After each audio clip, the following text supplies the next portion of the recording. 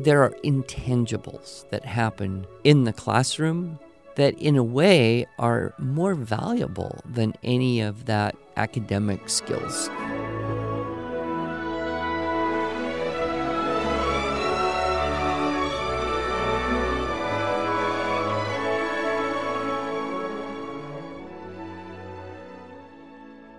Hello, and welcome to the Arts of Language podcast with Andrew Pudewa, founder of the Institute for Excellence in Writing, or as many like to say, IEW. My name is Julie Walker, and I'm honored to serve Andrew and IEW as the Chief Marketing Officer. Our goal is to equip teachers and teaching parents with methods and materials which will aid them in training their students to become confident and competent communicators and thinkers.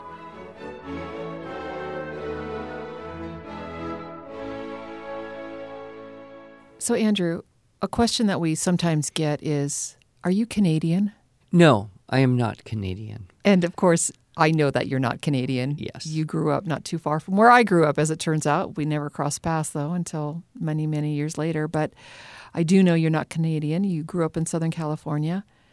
But why do people ask that question of you? Well, for many years, when I would teach the Teaching, Writing, Instruction Style seminar, I would say, I learned this in Canada. Mm-hmm. And so, because I didn't specifically say I went to Canada to learn this, which probably would have been clearer, they just kind of assume, it must be Canadian. But no, I encountered Dr. Webster in the Structure and Style program, along with his aunt, Mrs. Ingham, and her daughter, Shirley George, and this team of people. The first time I went to Canada was the summer of 1990. Okay.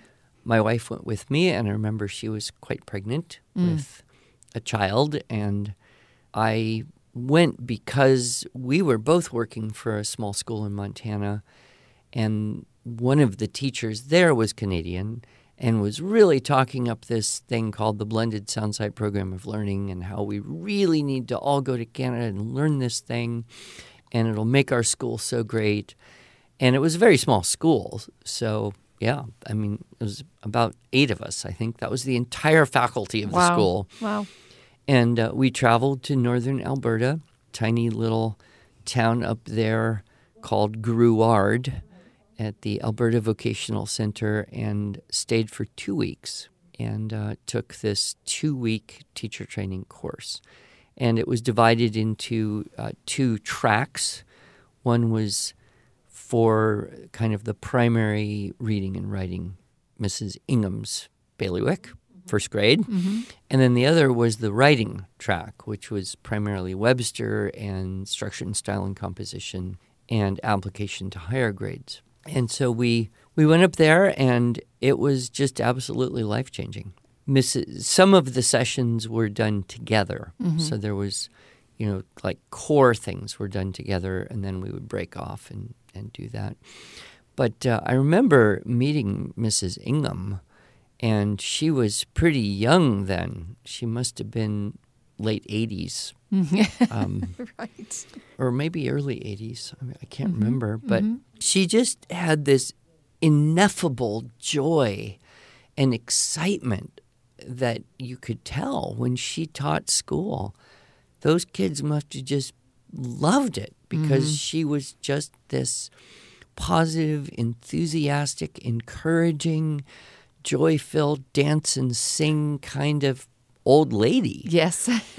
And one of the things that she talked about a lot was, yes, you're teaching children to read and to write and to do math and to learn things, but there are intangibles that happen in the classroom that in a way are more valuable than any of that academic skills stuff. Mm-hmm. And so she would always drop this in and give little illustrations of these intangibles, which were mostly, for her, focused on independence, like children quickly becoming independent in choosing activities and using their time well during the work period where she, had the whole room full of first graders doing different things at the same time, which sounds scary to a lot of teachers, I'm sure.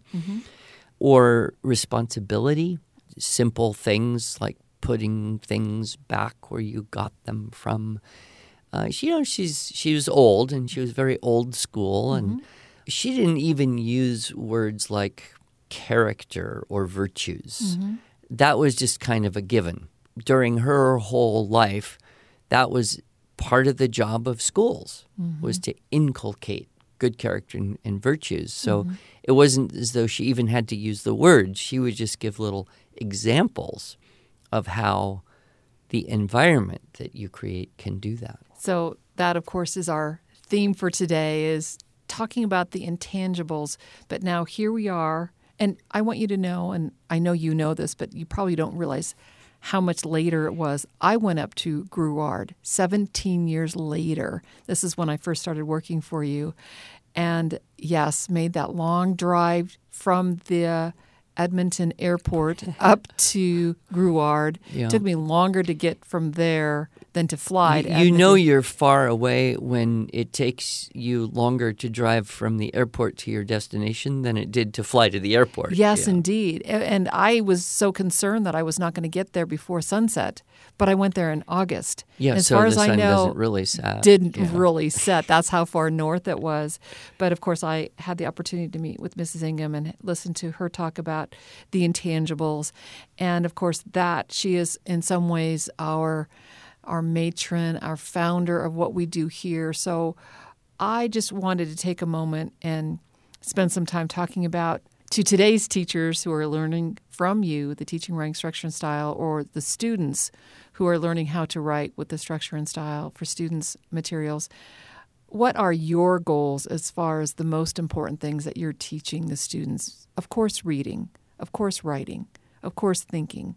But what are those almost surreptitious activities that are happening that these students are learning? Well, there's many layers of that. You could look at the social layer and say, well, how do kids learn to listen to each other and respect what other people are saying and respond appropriately to what their peers or teachers have said? And they don't necessarily know that.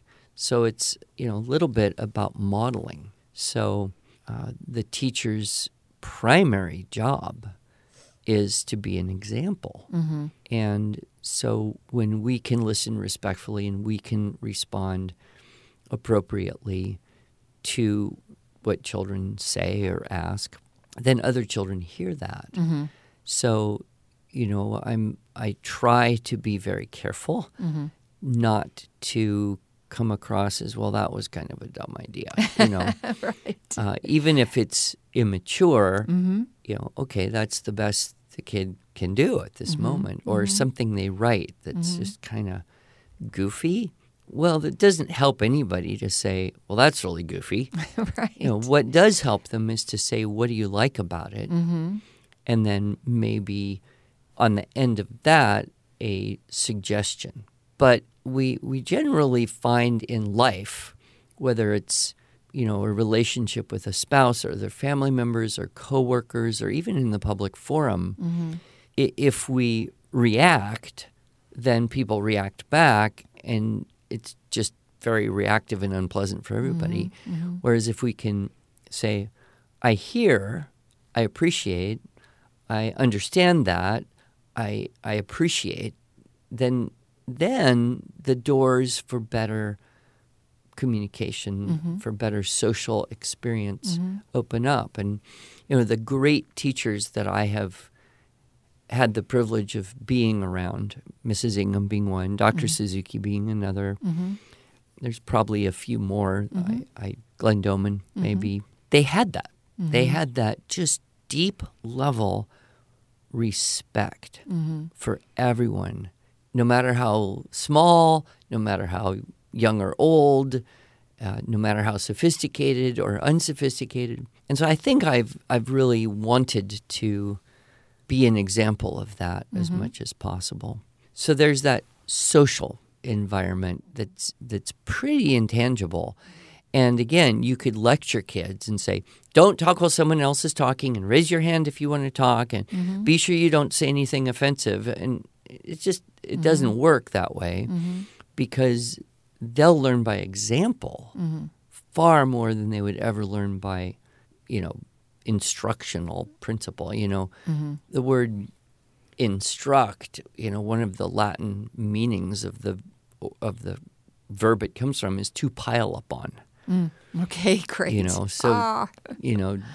To teach, the word kind of means to draw out. Instruct kind of means pile upon. So we have to be careful, I think, not to pile on too much that doesn't matter, that doesn't sink in, that isn't received. Then, of course, there's the whole area of how do you work with one other person. Oftentimes in an education setting, whether it's a classroom or even a home environment, you may or may not immediately have good chemistry with the person that you're trying to do something with. And so how do you work that out? It's different than a larger social group because it's more specific.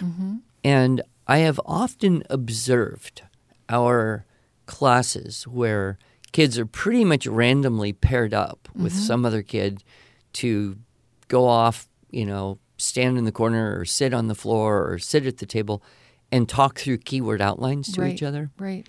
And I love that time where I can just kind of look around the room and watch them react. And I even have gone so far as to try and model how to tell someone information from a keyword outline. Exactly. Look at the paper, think what you're going to say, look up at your partner's smiling face, and say what you thought, and talk to the person, not the paper. Right. And again, this is something you have to model repeatedly and then give opportunity repeatedly for the concept to really sink in and stick. Right. I asked this question of our customer service team, what are some of the intangibles that you have seen come out? And that what you just described there was that respect.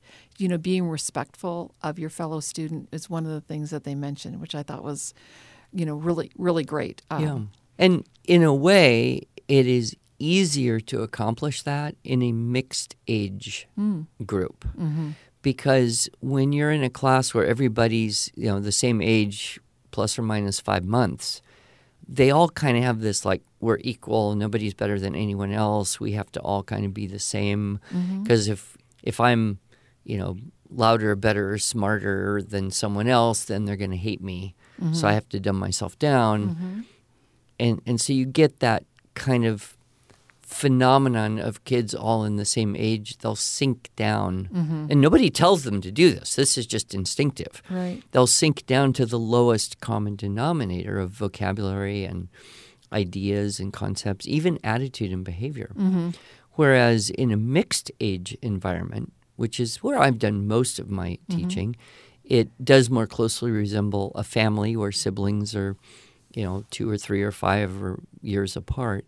But, I really like a teaching environment where the oldest and the youngest are about 3 years apart and everybody's just in there. And then if you pair up, first of all, you don't know that you're the same age. You may or may not know who's older. You can figure that out. But if you're with someone who's a year or more older, you kind of want to be your best around them.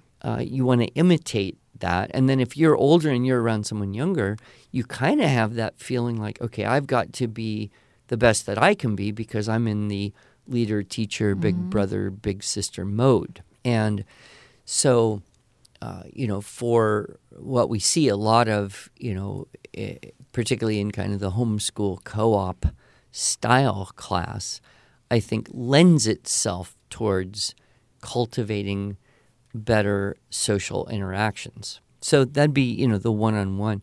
The third area would be the personal intangibles.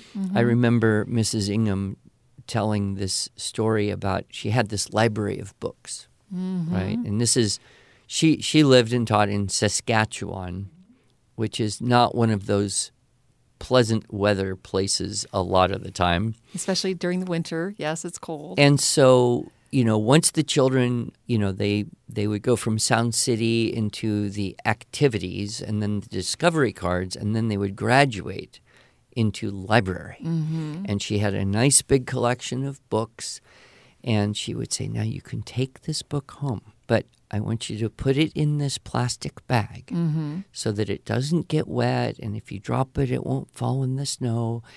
And you want to take care of this because this book is a wonderful thing. And we want to keep our books wonderful so everyone can enjoy them. Well, she's talking to first graders, right? Right, of course. And so she would say, now, when you bring it back from home, don't forget to put it back in the plastic bag so that you can bring it back to class safely.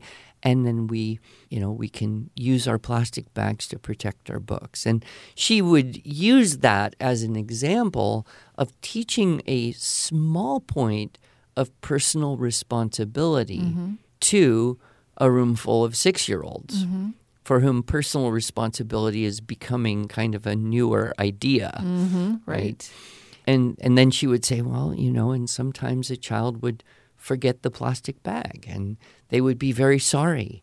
And she would say, well, it's okay. I have another plastic bag.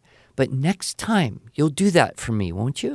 Right. And there's a huge difference between someone saying, you have to do this because it's the rule, versus you do that for me, wouldn't you? Right. And it's that encouraging, and then the child is inspired, motivated to remember and exercise that level of personal responsibility. Yep. I know as a parent, it is very easy to kind of just fall back into this authoritarian mode. And it's like, you have to do it because I said so. Why do you make your bed? Because I said so. Right. But no, why do you make your bed? There are lots of ways you could explain, but none of them can happen in the short period of time where you could say, because I said so, right? Right. But Mrs. Ingham just had that patience, that incredible patience that it takes. And so you felt that way. Webster was kind of like that too. He had his checklists and his grading system. And the one thing that I initially just appreciated so greatly about Webster's system and the checklists for the stylistic techniques and the models was that, you could communicate to a child, here's exactly what the plan is. And you're going to have this many paragraphs, and each paragraph is going to do this job or follow this rule. And then there's this checklist. You try to get these 4 dress-ups in each paragraph. But you don't just try, you do. Right. So if you need help, okay, fine. We'll help you. We'll work together. I'll give you suggestions. But there's that accomplishment, that sense of accomplishment that was so refreshing compared to the fuzziness of grading stuff. A letter shows up on your paper and you're not really sure why you got that letter. Yeah. And even in things like math or spelling or something, okay, you got 86%. Right. Well, are you happy about that? I mean, well, it doesn't matter whether you're happy or not because you can't really do anything to change it. It's over. It's finished. You're stuck. Right. Or maybe, you had a really bad day and you didn't study and didn't sleep well, or somebody in your family was sick or you're sick and you did worse than 86%. Right. And then you're like, but I could have done better if I just had a chance. Right. And, that checklist now gives them that guideline. And, back to what some of the feedback that we got from our team, the checklist came up over and over again in that it's teaching personal responsibility, the check what you do and do what you check. Yeah. I love that phrase. I remember the first time I said it. Right. It was because, there were kids who had turned in a paper and all the boxes were checked on the checklist, but they weren't all marked and done in the paragraphs. Right. And, okay, I can understand that's an oversight, but we don't want to make technical oversights. Right. And if you take the time, okay, you've checked it. Okay, did you do it? Right. It's kind of like crossing off things on a shopping list when you don't actually put them in your cart. What's the point? Yeah, exactly. Or, they did stuff, but they didn't indicate it. So, yeah, there's the witch clause in there, but I can't find it unless I read every word of the paragraph. Right. Okay, the rule is you underline the dress up. And that's not just for me, the teacher, to make my life easier, which I do appreciate. And you say that to the students, and all teachers who are listening to us, say that to your students. You can borrow that line from Mr. Pudois. Make my life easier. Don't you want to make my life easier? Do what you check and check what you may do. or may not. But, Right. That whole philosophy which we apply to stylistic techniques and indicators on writing papers is really something that is representing a much higher level of integrity. So if I said I did something and I didn't, well, that's dishonest. Right. Even if there were extenuating reasons. Well, I couldn't because. All right, that's maybe valid, but don't say you did it if you didn't. Right, exactly. Likewise, if you've got to do something that you can't do, then you have to go get help. Whose responsibility is it to ask for help?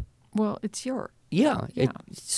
Own your education. Right? Yeah. So if you give me a project and I can't do it, or I can't do it in a timely way, is my job to ask you or someone for some additional help, manpower, ideas, whatever. Clarifying mostly. And that's true in every work relationship.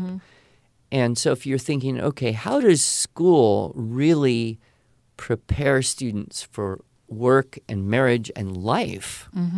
That issue of integrity, to, check what you do, right. Be sure you've done it right, and then do what you say you do, and knowing when and how to ask for help when you need it. Right. That's probably way more important than whether you can write a good essay. Right, exactly. Well, and here's another life skill that you teach in Unit 4, and that is limiting. Oh, yeah. Because you can't do it all, right? And that's a lesson in how to summarize, and it's also a lesson in life. Because if band practice competes with musical theater, you can't do both. I'm speaking of my son who wanted to do both. Well, I mean, if you'd let him off the hook for all the other subjects, maybe he could have, right? Oh, well, they practiced at the same time. Oh, I see. So it was a logistical impediment. Correct. Yeah. Well, and another thing that came out besides limiting was time management.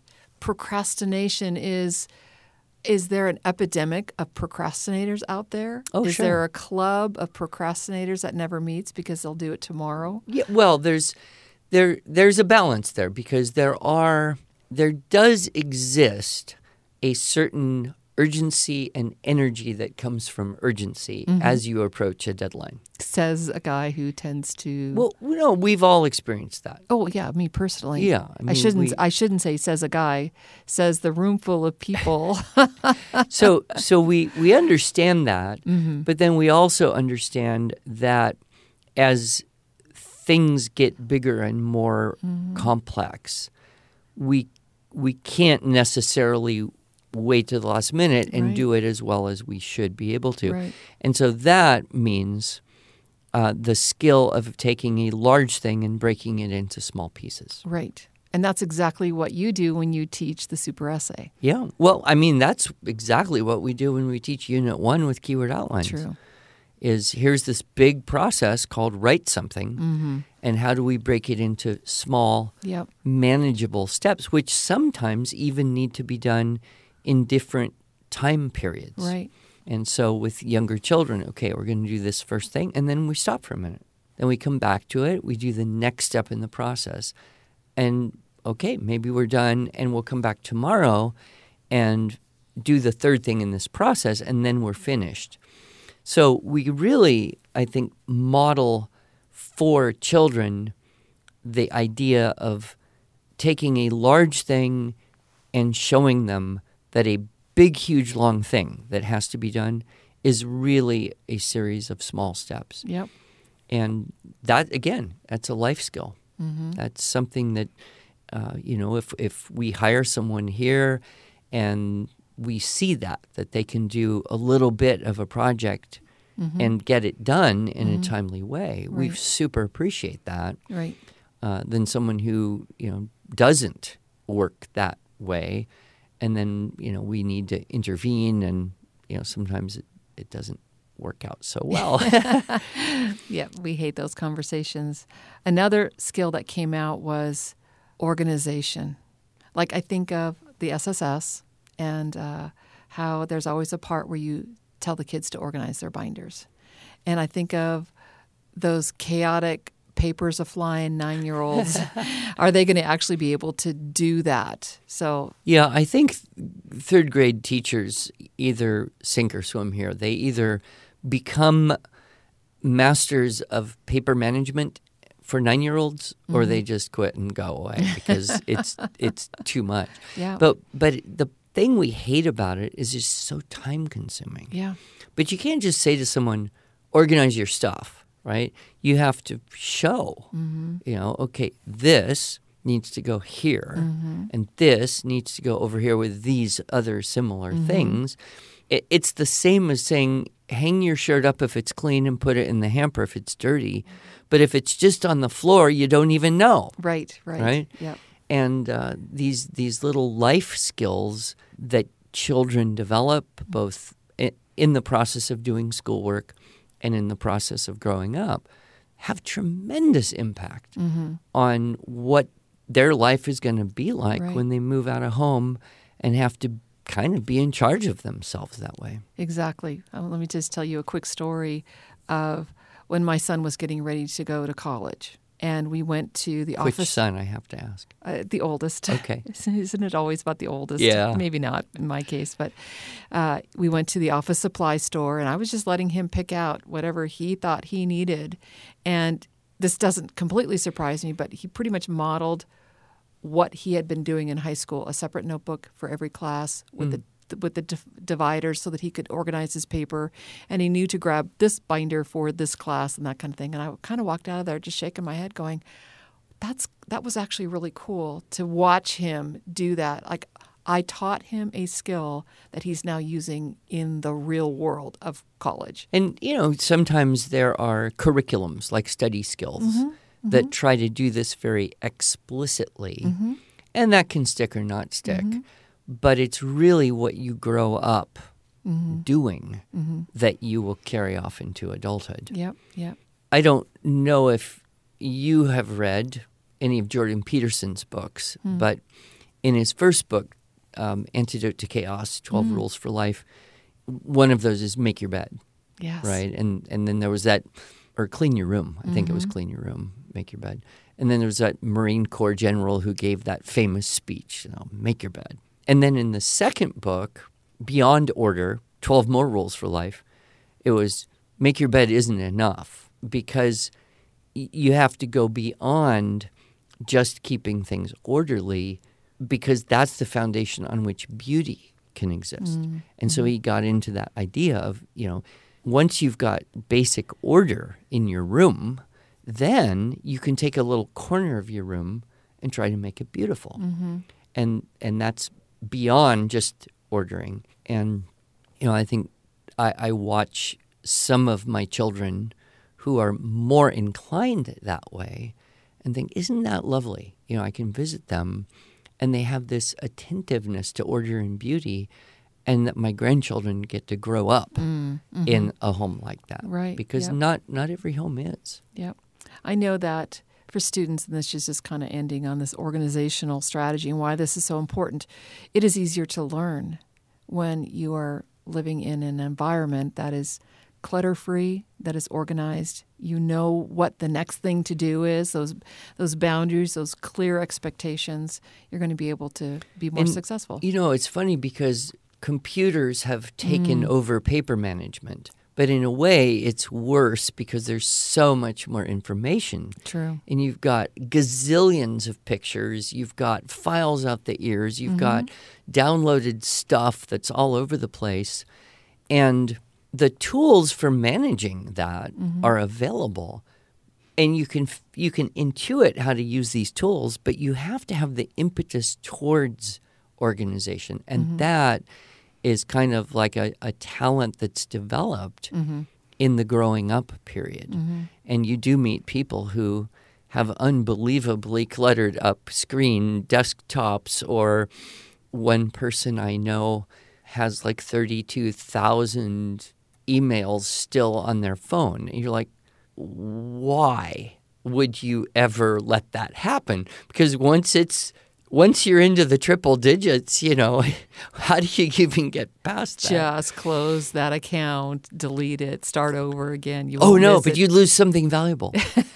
So, but I think, our approach is very balanced. Mrs. Ingham's Yep. school environment, Webster's approach, they're old. They're old school. Mm-hmm. They have seen it all. Yep. And they understand, what do you do in first grade, which is where Mrs. Ingham worked, so that you get a university student who's capable and competent of Graduate dealing, level university, which is where Dr. Webster worked. where Webster was. And part of it is physical and part of it is just mental organization. Yep. And I think we help with both of that. I think we do. Well, thank you, Andrew. This has been a delightful talk, kind of reminiscing and remembering those that have gone before us in this educational pathway. So thank you.